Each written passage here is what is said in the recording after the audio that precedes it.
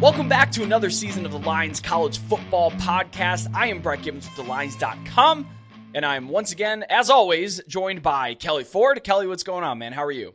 I'm doing well, Brett. Excited to be here. The season is progressing nicely.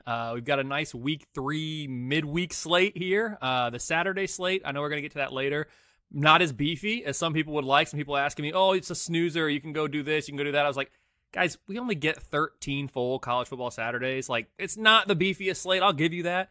But we can't take any of this for granted. We can't miss any of this. These are the weeks that chaos reigns. So we're going to get into that in the midweek too, I'm sure. So I'm excited, man. We're here. College football. We wait all summer for any college football. Now we have it. Let's please not complain about we don't like how much is on the slate. Like, don't do that. No, and this is the weekend sandwiched in between loaded week 2 and loaded week 4. Like, this is the weekend that the big shakeups happen. This is when all the upsets happen. So don't look away too long, or you're really going to miss a whole lot. Maybe we can suss out some of those upsets as we go along here. But before we get into it, don't forget to follow the Lines on Twitter at TheLinesUS. I am at Road to CFB, and Kelly's work can be found at KFord Ratings. We'll be here every single week breaking down the college football slate as well as individual weeknight games, which is what we're here to do today. We've got some nice weeknight games, I think, on tap. We'll get into them. I think Friday night's got a good slate of games. If you're really in the weeds in college football, if you're a fair weather fan, maybe it doesn't jump off the page to you. But for guys like you and me, Kelly, Friday night is an absolute doozy here. I do want to start with the Thursday night game, though. We have Navy at Memphis. Memphis, a 14.5-point favorite. This one carries an over-under of 47.5 points. Kicks off Thursday night at 7:30 p.m. Eastern on the ACC Network.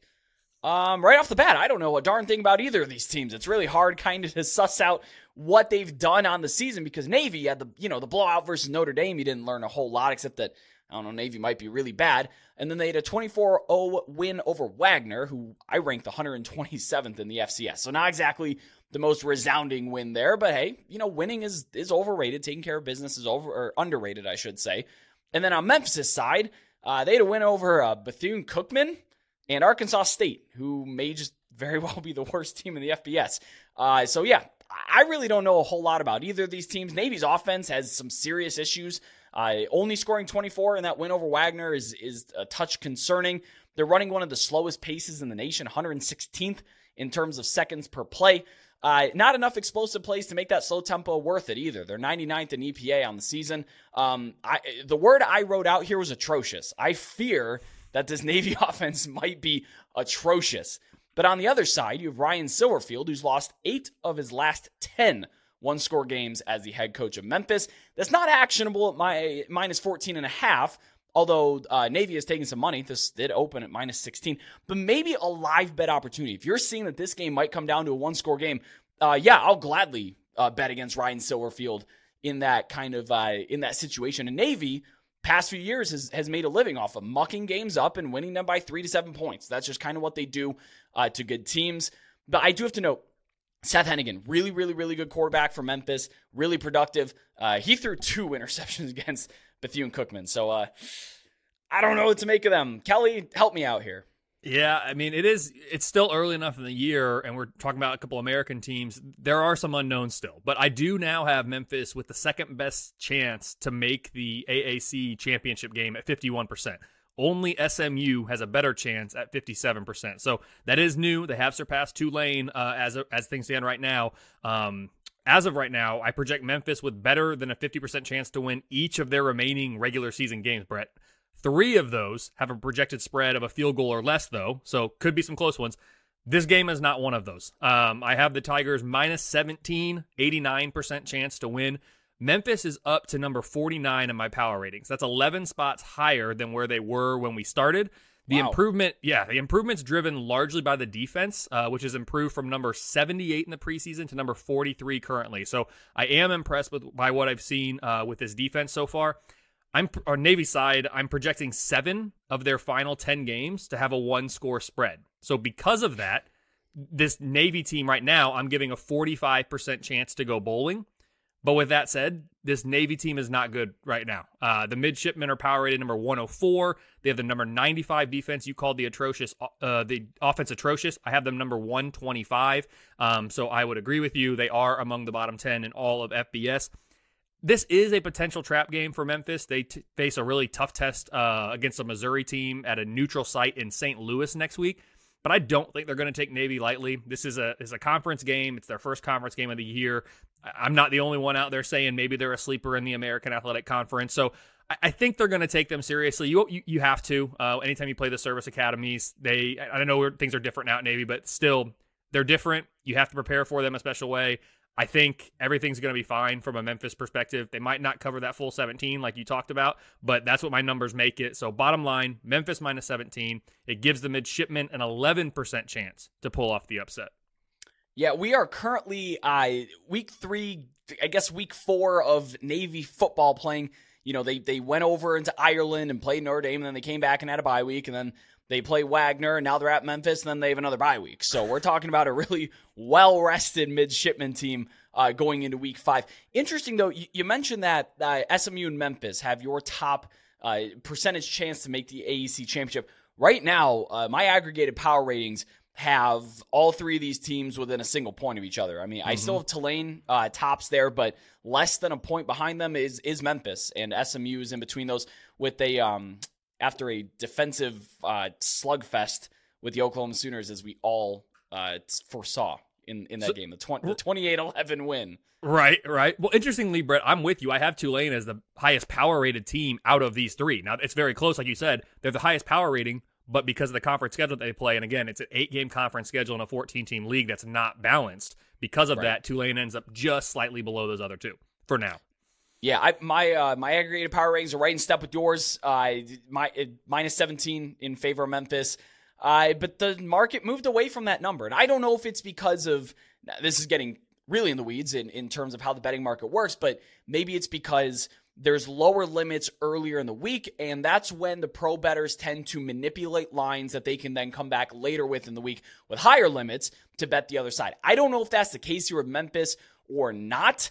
I really don't know enough about either team. It looks like, your numbers, my aggregated numbers are kind of leaning Memphis, but at this side of 14, at 14.5, I don't know if I'm willing to lay that number. If I can get a square 14 or maybe even a 13.5, if you're patient up until kickoff, maybe that's the case. Of course, if Memphis starts to rise, it's going to rise quickly because you're having pro bettors coming back with a lot higher limits later in the week. So I guess we're going to start off the first game here with without a bet. I'll put out a lean of Memphis, but no official play from me here. The next one on deck, we have Army at UTSA. The Roadrunners are a 9-point favorite, has an over-under of 45 points. Spoiler alert, the weeknight games, not a lot of points being projected to be scored here. All of the over-unders are in the 40s here. This one is at 45.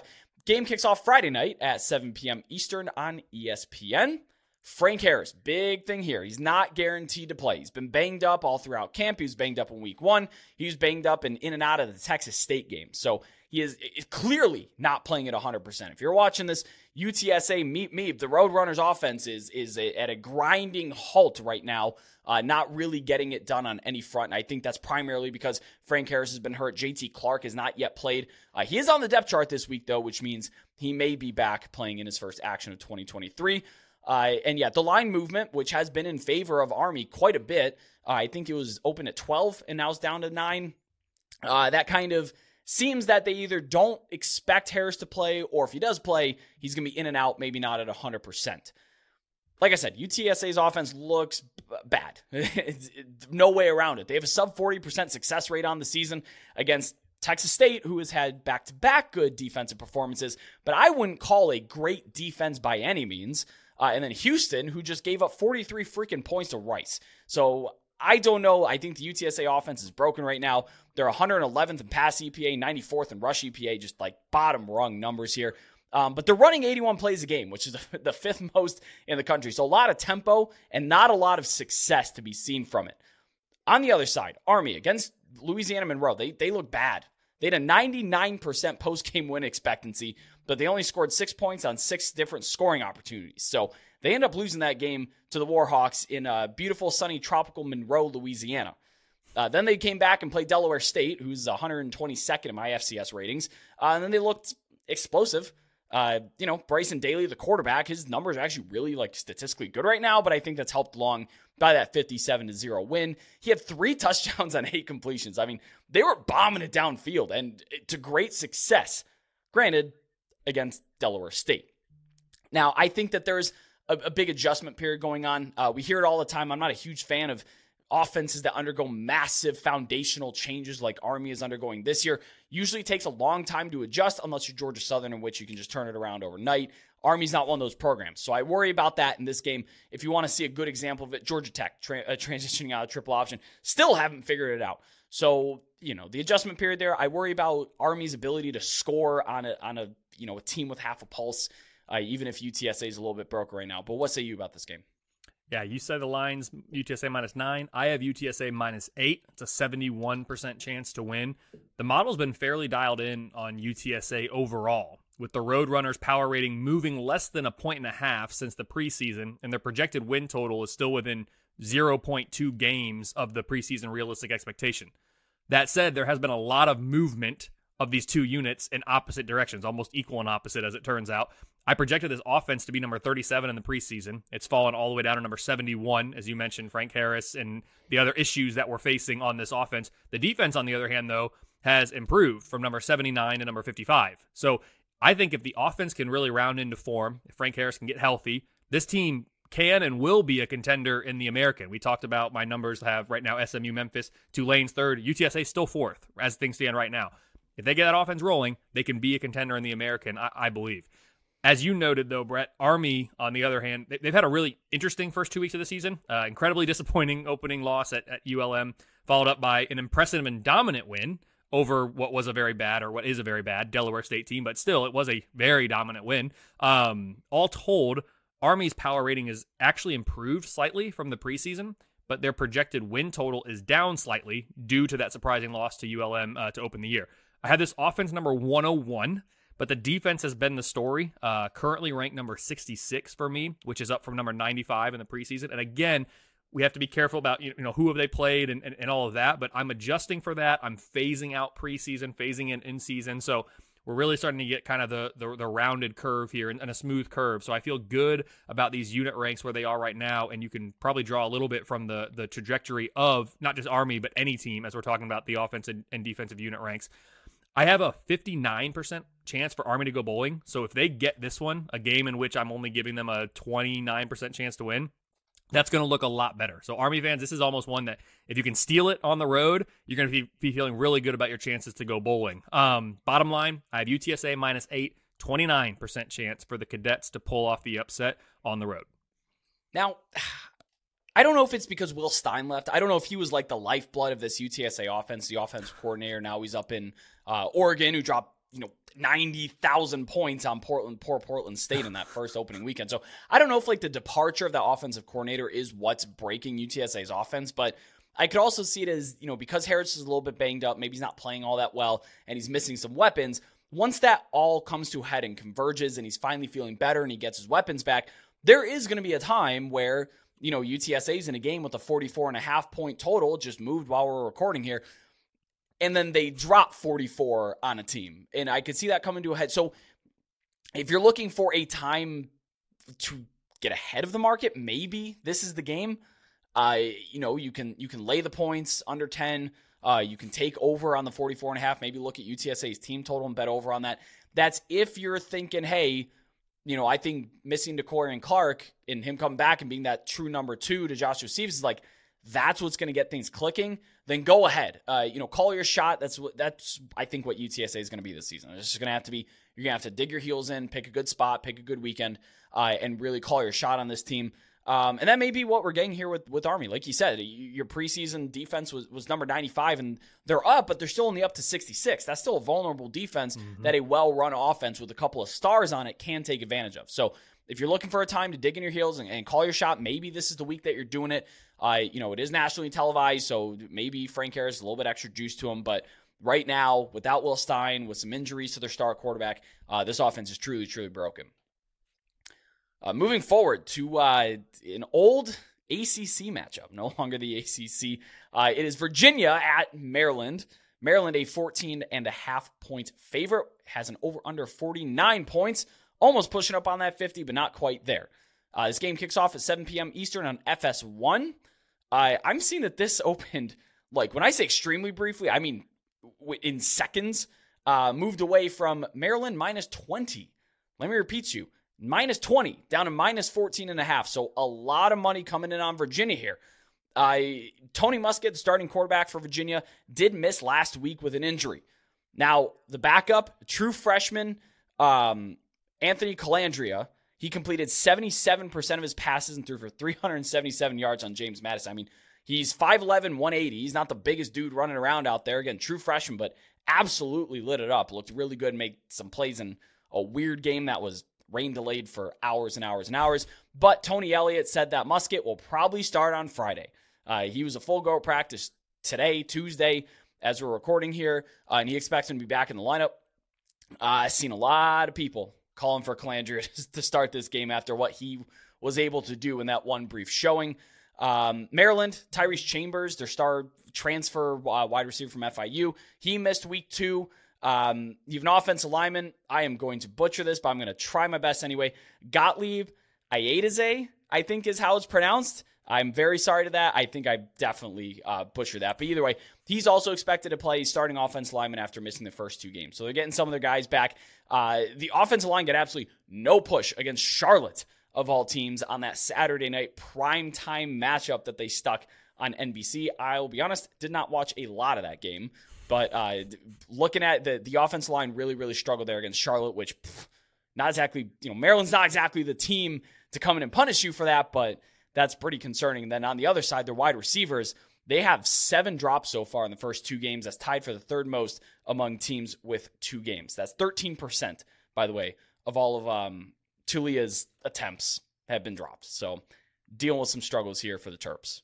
It's not great. Yeah, I just give you credit for attempting to pronounce names. That's why QB1, O-line, offensive tackle, corner. I just go with positions. I love it. I have Maryland minus 15.5, Brett. It's an 86% chance to win. You mentioned this. The Terps got off to a slow start last week against Charlotte on NBC in primetime in a game I previewed for thelines.com. I even talked about in the preview for that, like, Tagovailoa is by himself. Like, he's got no one. He's the only player on that team who last year was a all Big Ten selection at any of the first team, second team, or third team. There's no one else on that team, offense or defense, special teams, that is on this year's roster that was a all Big Ten selection last year. Like, it is him, and that is it. And we talked about that, and it showed for a bit. And again, they were the better team, and they were a more talented team, and eventually that came through. They eventually pulled away and won by 18.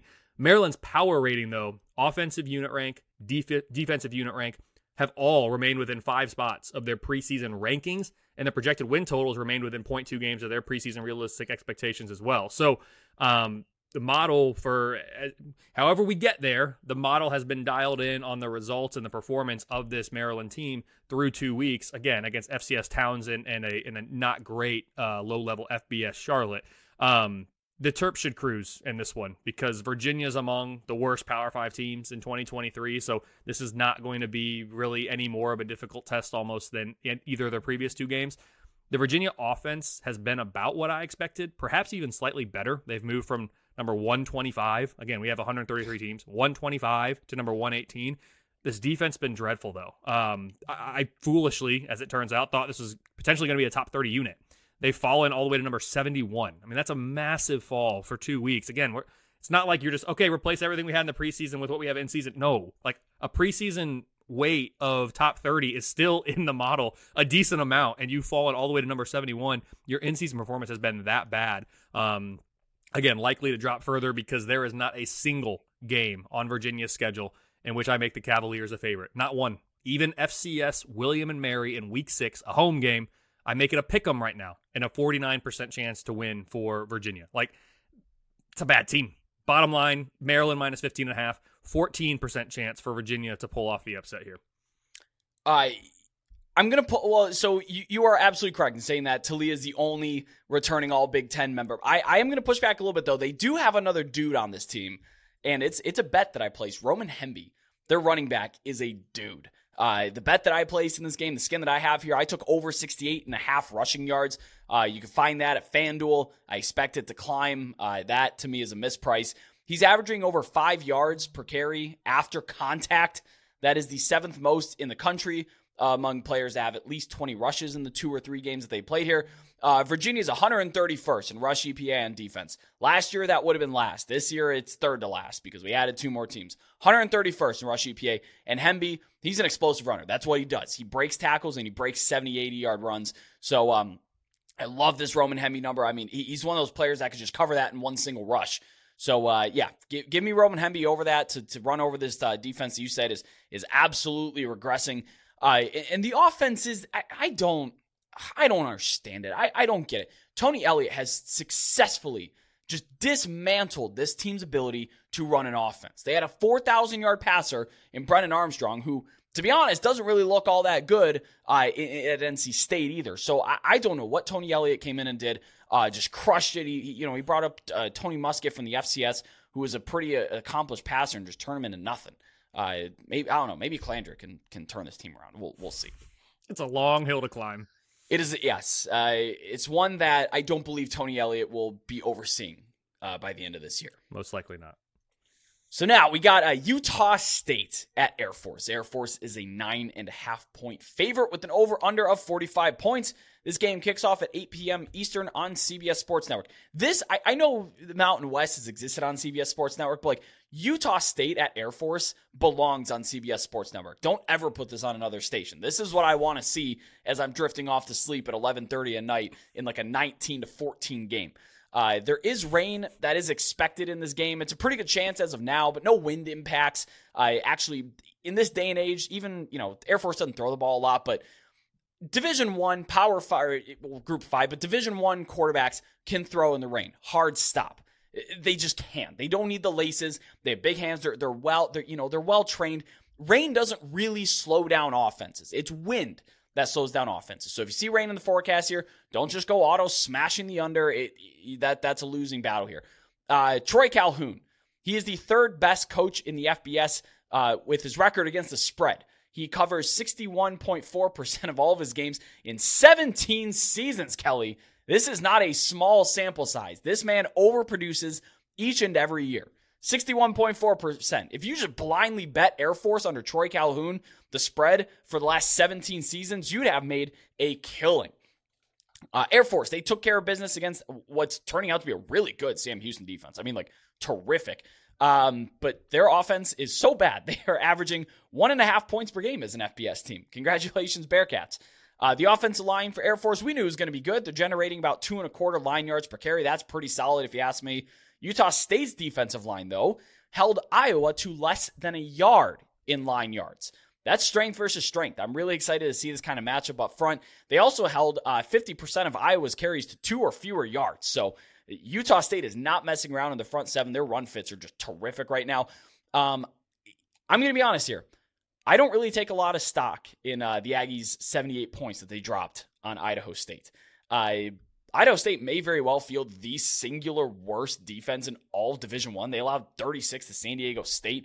I don't think the market really takes too much value in that either, because we're not seeing Utah State, this enormous betting favorite that people are jumping all over. It's a quick note on the total. It just jumped 1.5. Almost 2 points. We're looking at 46.5, 47. Somebody is on the over on this game. But I digress. Back to it. So how does your model handle enormous outlier games like Utah State dropping 78 inexplicably last week? Yeah, it's definitely an outlier game, and my model definitely reacted. Utah State was my biggest mover this week in the positive direction. They were up 4.9 points and 20 spots in the rankings from just a week ago. So you're right. We don't want to overreact, but because the Aggies far exceeded my model's expectations against Idaho State, they are getting a big bump here. I've talked about this a couple other times on Twitter or other places too. The biggest mover for me this week was Utah State at 4.9. The biggest mover for me after week 1 was Oklahoma at 6.9.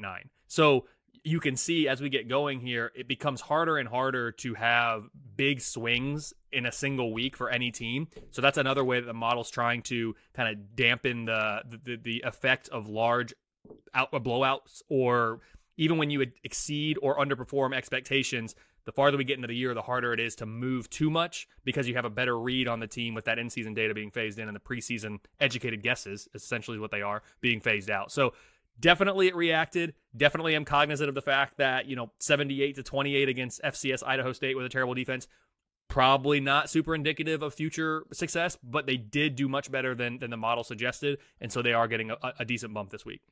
Well, and Utah State's a really interesting team because going back to 2018, at the very least, Utah State has had at least a 4-game swing in their record, be it positive or negative.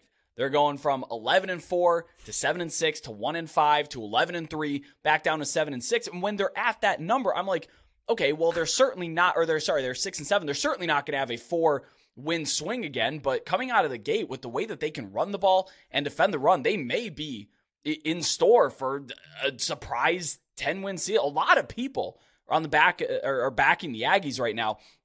They did not allow, this blew my mind. I had to triple check this. They did not allow a single tackle for loss against Iowa's crazy good defense, and they got 2.4 line yards per carry against Iowa's defense, which a top 10 unit in your defensive rankings? I got it number one. Number one. And they got 2.4 line yards per carry, no tackles for losses. They're going up against another really tough front in Air Force, but they proved that they can do it on the road against a Power 5 opponent with your number one defense. So I expect that they'll be able to run the ball again.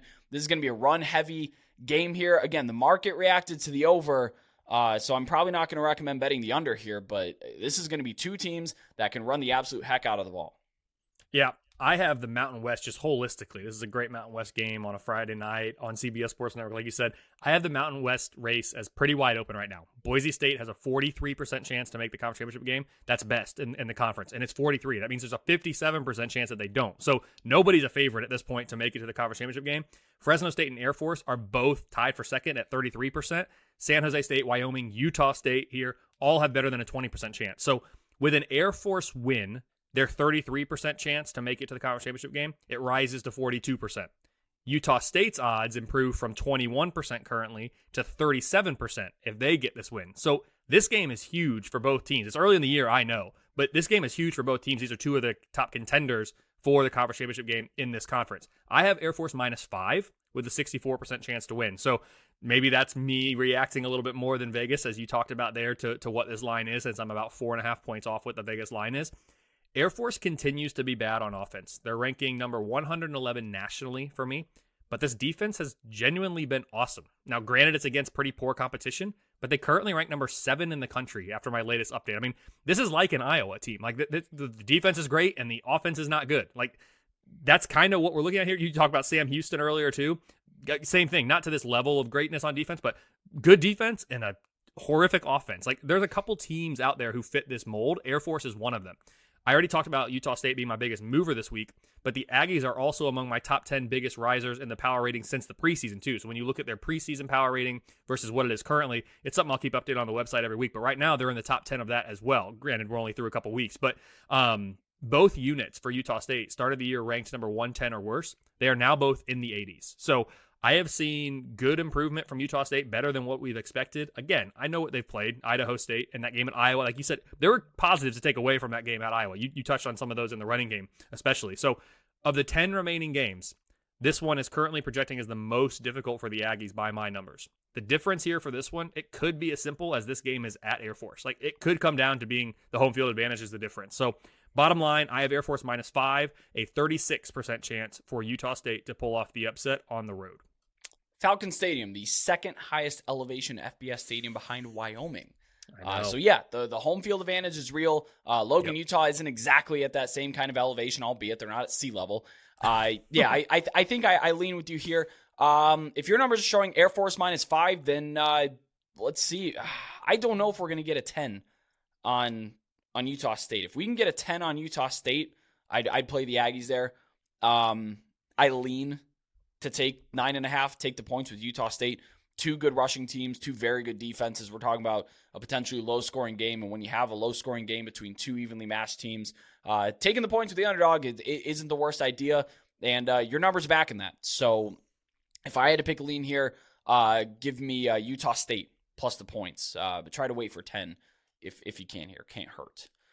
Moving on to the last game that we have here on our slate. I'm cheating a little bit. It's not a weeknight game, but cool announcement. The Lines.com college football podcast is now also available on the WDRB Plus app in Louisville and around Kentucky as sports betting launches in my southern neighbor, both of our southern neighbors. They do have sports betting now coming to them. So we're also on YouTube and wherever you get your podcasts. So hello, Louisville. Hello, Kentucky. Thanks for having us. We're going to talk the Louisville Cardinals, who are 10-point favorites at a neutral site against Indiana. They're playing this game at Lucas Oil Stadium. Kicks off at 12 p.m. noon Eastern on Big Ten Network. Has an over-under 52 points. Indiana, how about this? Defense is good. I'm ready to say it. I'm ready to put it out there. Defense is, I think, legitimately pretty good. They held Ohio State to 23 points, and now Ohio State had their own issues in terms of play calling and quarterback play and just kind of not getting it done. But I do think a lot of this could be attributed to Indiana having a pretty solid defense. They held Indiana State, FCS team, mid-level. I get it. Under 100 total yards in the game. Like, it's good stuff. Their defensive front, I think, looks really good. Western Michigan transfer Andre Carter leads that group on the defensive line. He's a stud.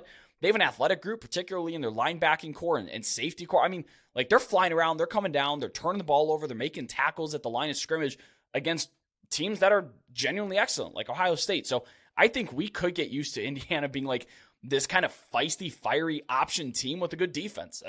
Certainly worse places that the Hoosiers have been in the past couple of years. Their quarterback, Brennan Sorsby, he's the passing guy, but boy, he has not been great. 5.2 air yards per attempt. Blech, gross. Taven Jackson, he's the more athletic runner, and he's got a bit more pop through the air, too. He's about 10 air yards per attempt.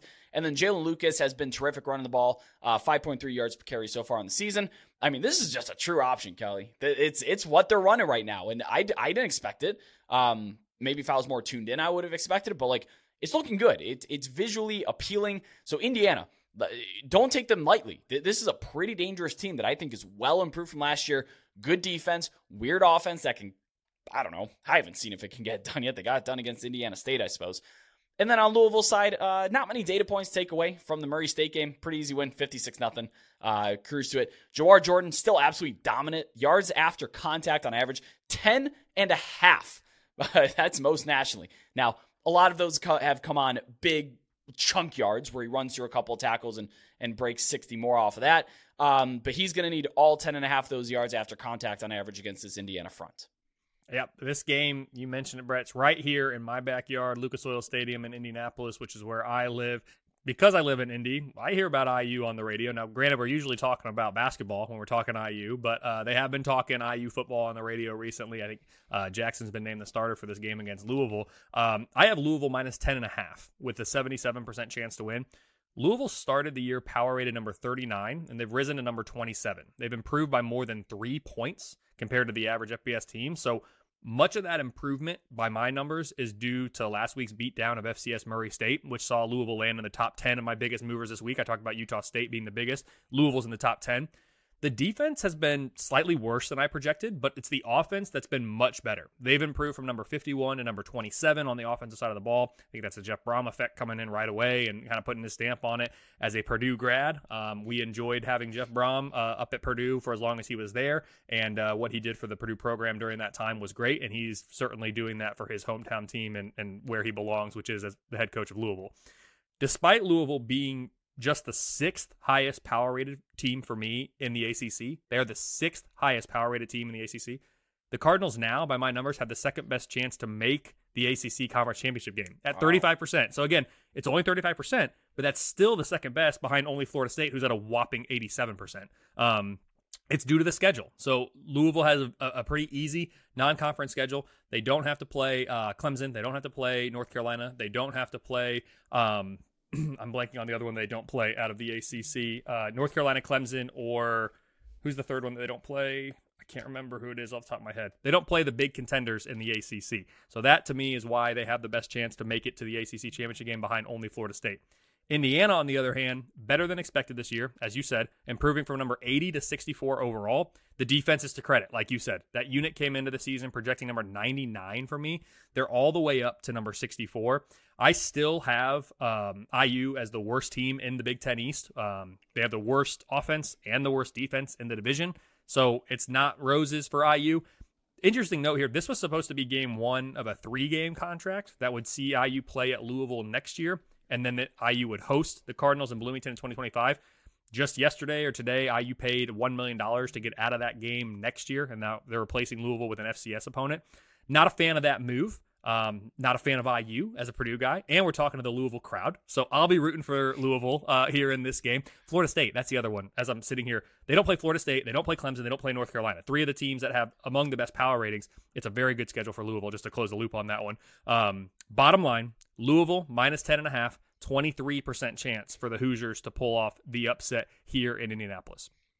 Okay, I'll let the Louisville residents jump on your bandwagon and be fans with you. I'm going to paint a less rosy picture potentially of this game here. It's just what the numbers say. Some of my picks. Yeah, for sure. Yep. No, I need better decision making from Jack Plummer. Against Georgia Tech, I was not impressed. A lot of kind of throws on the night. A lot of turnover-worthy plays that I still don't have data from because apparently just they didn't collect data on that game at all. Indiana secondary, they'll make you pay. They picked off Kyle McCord from Ohio State and held him without a touchdown. So you're talking about that kind of the caliber of wide receiver core. I know that Marvin Harrison Jr. had that touchdown that got called back because he ran out of bounds. But like, you're talking about that kind of caliber of receiving core, and you held him without a passing touchdown. So this secondary playing really well, and they will pick Jack Plummer apart if he's going to be making those kind of poor decisions like he did against Georgia Tech here. I don't love laying the 10 when Louisville's away from home. I know it's a neutral sighter, but kind of not really. I don't love laying the 10 here. Here's where you may get mad at me. I may lean under Louisville's team total if I can get it at 32 or better. Showing 31.5 at FanDuel, it's juiced. If I can get a square 32 or higher than that, I will absolutely take under their team total here. That doesn't mean that the Cardinals aren't going to win, and it's not saying that they won't even cover the spread, because I don't know if Indiana is capable of scoring a touchdown against an FBS opponent. Guess we'll find out. But I'm a true believer in this defense. I think the way the scheme, the way these guys are flying around, the athleticism, I think they're going to be pesky, nasty, annoying, kind of like how Rutgers was a couple years ago when they held Michigan to like 17 points. That kind of defense is what I kind of expect from Indiana for the rest of the year here, just because they just don't quit. They're obnoxious. They're for in all the best ways. They're obnoxious there. But yeah, if I had to lean here, I think I'm going to take Louisville's team total. I will take under that. But hop on over to our Discord server where you can connect with over 4,000 sports betting fans and get live updates in our college football channel, which is super sharp. A lot of really good, sharp people in there. It's a very active community, too, especially on Saturdays. I can barely keep up with all the messages in there. People are throwing their bets in there, giving opinions back and forth, props. The best part is when I place a bet, you can get the best number out of it. You don't have to listen to me sit on here and say, yeah, well, I grabbed the team at this number. No, you can be in there and get that as I place it. Don't forget to subscribe to Line's YouTube for weekly college football odds and betting videos all season long. We'll be back here to talk the Saturday slate soon enough. And be sure to subscribe to us on your podcasting app of choice. Drop us a good review if you like the show. If you think that we're doing a good job or not so good job, let us know either way. Kelly, before we get out of here, let everybody listening know where they can find your work. For sure. On X at KFordRatings. You have the website KFordRatings.com, and then writing a couple articles per week over at thelines.com as well. That'll get you squared away for all my college football content. Yes, the watchability rankings, I think, is the one that's been a resounding favorite of our readers and of myself personally. Helps me prioritize what I'm going to have on the screen when. But thank you so much, as always, for watching. I'm Brett Gibbons. That is Kelly Ford, and we'll see you all next week.